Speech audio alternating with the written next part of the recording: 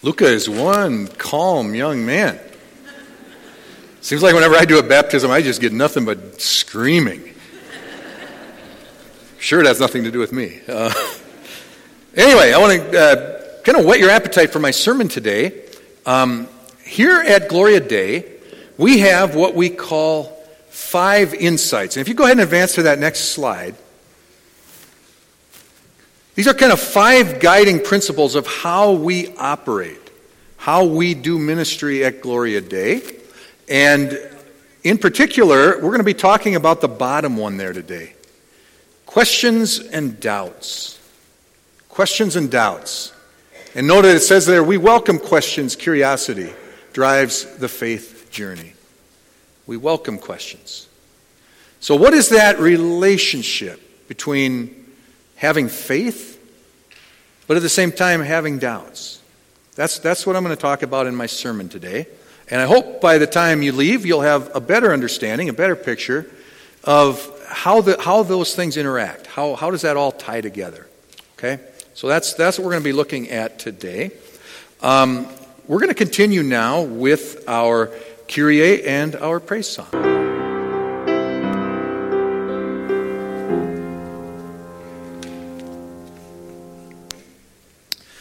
Our gospel lesson today is recorded for us in Matthew's gospel. This incident that we will hear about this morning takes place not long after Jesus had been raised from the dead. And Matthew writes, "Now the 11 disciples went to Galilee, to the mountain to which Jesus had directed them. When they saw him, they worshipped him, but some doubted. And Jesus came and said to them, 'All authority in heaven and on earth has been given to me.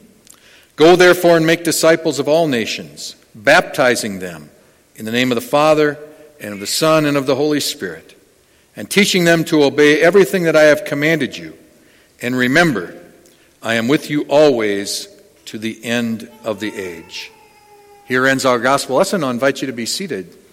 I want to begin this morning by saying that I suspect that some of you, perhaps many of you, perhaps all of you, have been wrestling with a deep question as we enter this new year. A very deep question. The question I suspect that you've been wrestling with is this: will Pastor Mike be as uproariously funny in 2020 as he was in 2019? Some of you, I won't name any names here, but some of you have been doubting if that's possible.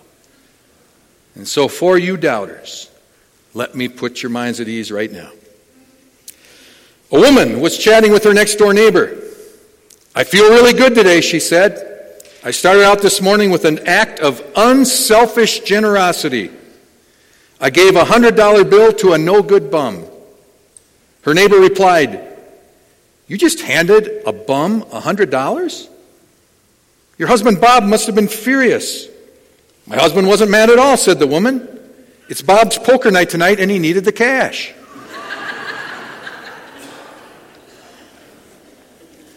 A lady had changed dentists, and she was waiting for her first appointment in the reception room when she noticed her new dentist's graduation certificate, which bore his full name. And she got to thinking, she remembered that a tall, remarkably handsome boy with the exact same name had been in her high school class some 45 years earlier. And so she wondered, well, might it be him? Well, when she saw the dentist, however, she thought to herself, oh no, that's not him. This guy is far too old to be him. There's no way that's him. There's no way. This guy's way too old. He looks terrible. Look at him. He's mostly bald. His remaining hair, the fringe of it is gray. His face is deeply lined with wrinkles. He has a beer belly. Nope, not him. Too old. Definitely can't be him. Well, anyway, at the end of her appointment, after the dentist had examined her teeth, the lady decided, well, I'm just going to ask him if by chance he attended the local high school. And the dentist said, well, as a matter of fact, I did attend the local high school. Oh, she said, when did you graduate? He said, 1975. Why, you were in my class, the lady exclaimed. The dentist kind of looked at her and he said, I'm sorry, I just can't seem to place you. What subject did you teach?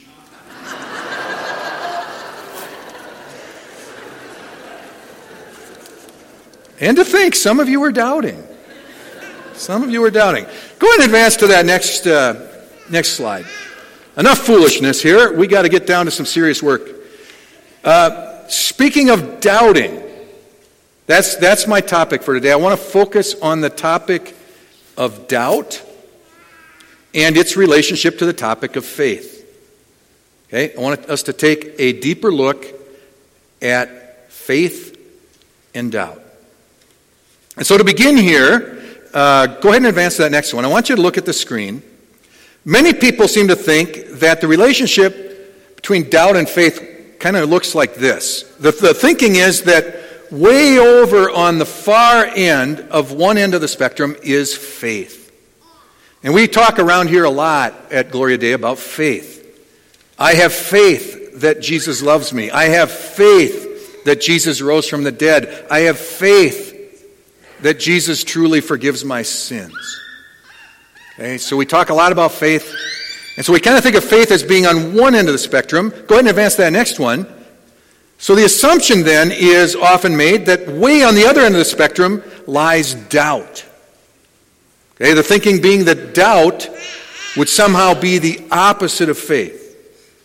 And so the presupposition is that faith and doubt are an either-or deal. So you either have one or you have the other. You either have faith or you have doubt. And maybe you've thought about faith and doubt in that way. Well, go ahead and advance to that next one. I'm here today to tell you that that's wrong. It's not how the relationship between faith and doubt works. I want to show you how it really works. So go ahead and advance to that next one, if you will. First off, the diagram is wrong because life is not linear. Life is circular. Our entire life is a giant circle. It's connected. Our lives are connected. Life is circular. It's not linear. And so as you can see on the circle, I've picked a spot on the circle and I put faith on there. And opposite side of the circle, see the little dotted line? The opposite side of the circle would be the opposite of faith.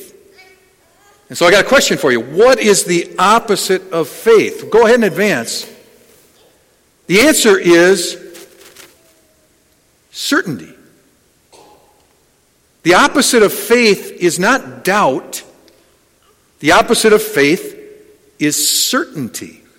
Let me illustrate. I parked my car today over in the Washington Elementary parking lot behind the school over there. Right now, I have faith that my car is still there.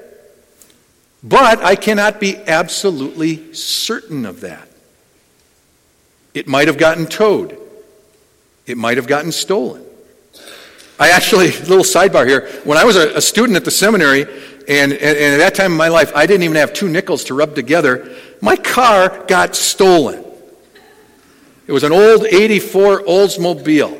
It was a worthless car, and it got stolen. It was just mind-boggling. You'll get that in a sermon at some point, not today. Okay?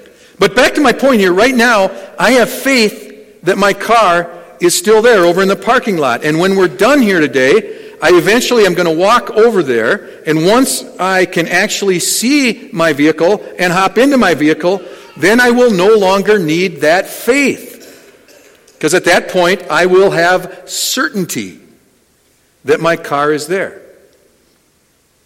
Because certainty is the opposite of faith. Once you have certainty, you no longer need faith. Does that make sense? Certainty is the opposite of faith. So, kind of raises the question, where is doubt on the circle? Well, go ahead and advance it. Turns out that doubt is actually right next to faith. And if you really stop and think about it, it makes perfect sense. Because it turns out that doubt is also the opposite of certainty. Let me give you a real dumb example here. Last Sunday, I won't lie, I doubted that the Vikings could beat the New Orleans Saints. But when Kyle Rudolph caught that touchdown pass in overtime to win the game, my doubt was over, right? I was certain at that point that the Vikings could beat the Saints. Once I had certainty, I didn't need doubt anymore. And it's the same dynamic. Certainty is the opposite of faith. Certainty is also the opposite of doubt. All right, I've kind of blabbered on long enough about this. Here's why this stuff matters. Here's why it matters. On literally every single topic we ever discuss here at church in worship, literally every single one, we do not have certainty. Okay, we cannot prove definitively anything that we say within these four walls here at Gloria Dei. Let me just give you some examples. Is the Bible true? Well, we say yes, but we cannot be certain of that. We say the Bible is true by faith. Does God even exist? We say yes, but we cannot be definitively certain of that. If God exists, does God love this world? We say yes, but we cannot be definitively certain. Did God really become one of us in the truly human person of Jesus? We say yes, we cannot be definitively certain. Did Jesus really forgive all sins? We say yes, not definitively certain. Did Jesus actually rise from the dead on the third day after his brutal crucifixion? We say yes. But again, same dynamic. Through the waters of baptism, are we adopted as beloved sons of daughters into God's family? Well, again, we say yes. Is there life after death? We say yes. Will God reward our trust by inviting us into that life after death? Again, we say yes. But, folks, when it comes to every one of those questions I just read off to you, can I show any of them to be true with 100% certainty? And the answer, of course, is no. And so when it comes to the matters of God, we are on the other side of the circle from certainty. We're on the green side up there. We're in the land of faith and doubt. So here comes the fantastic, incredible news that I do get to share with you today. God is well aware of that picture on the screen behind me. And what God promises to do is to love us and care for us and bless us as we wrestle all of our lives long with faith and doubt. And if you don't believe me, just look at the life of Jesus. Who was it, and the Bible makes this really clear, who was it that drove Jesus the most crazy during his ministry? I mean, who were the people that made Jesus the most frustrated? And the answer is the people who acted like they had certainty. The Pharisees, the other religious leaders, these guys were certain that they knew who God loved, and they were certain that they knew who God despised. The religious types were certain that they knew exactly what everyone should do and not do. Jesus got really heated with people who were convinced of their own certainty.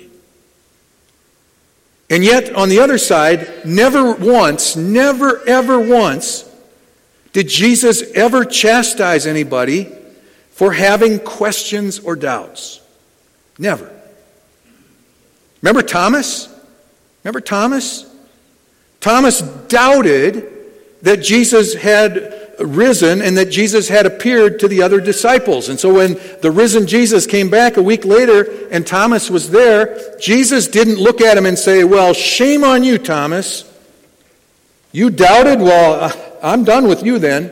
I refuse to have any love or any care about you." No, Jesus didn't do that.